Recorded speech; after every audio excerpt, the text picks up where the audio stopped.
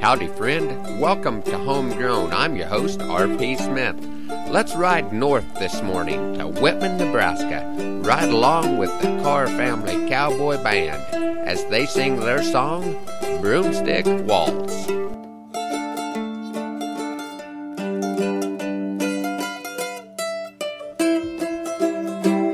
Long ago my thoughts strayed when a stick-horse cowboy would be out to play.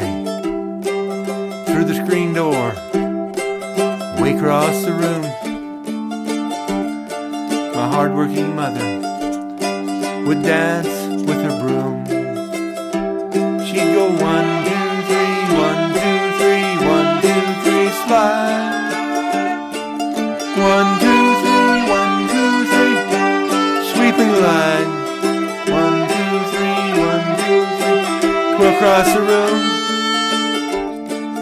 1, 2, 3, 1, 2, 3, in the arms of her broom. Through hard times and lost dreams, I'd see her smile. In the belle of the ball, she'd be for a while, with a scarf in her hair, an apron in hand, the fairest of ladies in this hard cowboy land. And she'd go 1, 2, 3, 1, 2, 3, 2, 3, slide. 1, 2, 3, 1, 2, 3, sweep and glide. 1, 2, 3, 1, 2, 3, go across the room. 1, 2, 3, 1, 2, 3, in the arms of her broom. She said, "You're about as happy or sad as you want to be." Down through the years, I agree. When the riding is rough, and I'm in a state of gloom, I go to the closet and I get out the broom.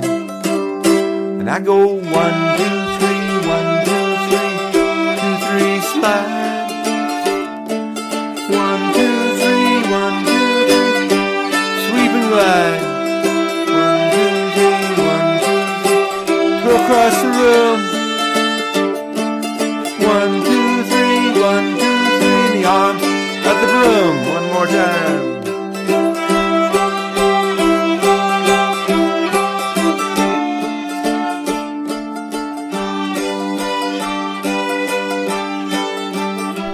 Thanks to the Carr Family Cowboy Band. Ron Carr was doing the lead vocals. The violins were provided by his 3 kids, Anna, Abby, and Walter. I'm not sure of their ages, but I believe the oldest of the 3 is around 13. I really appreciate the thought Ron put into that song, how the lessons passed from one generation to the next are often a product of observation rather than planned instruction. It's something that is common in a part of the world where the plant and people populations are primarily perennial. I was privileged this week to visit some old new friends at Dawson County District 22, a rural school near Lexington, and also Gates School, north of Broken Bow. As I talked with these young folks, I tried to get across to them what a special part of the world we live in. One day while riding through a pasture here on the home place, I was inspired by a malaria cactus. They're the kind that look like several balls connected in a clump. They have a beautiful bright red flower, and this one had over 20 blossoms all in full bloom. What amazed me about this plant was that it was hanging by its roots near the top of a 12-foot clay bank. It appeared to be a tough place to make a living, and I received this inspiration from its persistence. My roots go deep. From my roots is where my strength is drawn. The fear of falling overcome by the thrill of hanging on. I thank you folks for hanging in there with me today on Homegrown.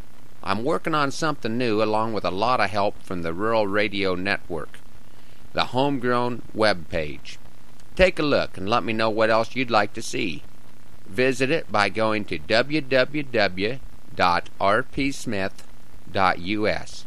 Hope to hear from you soon, and that you can join us next week for Homegrown.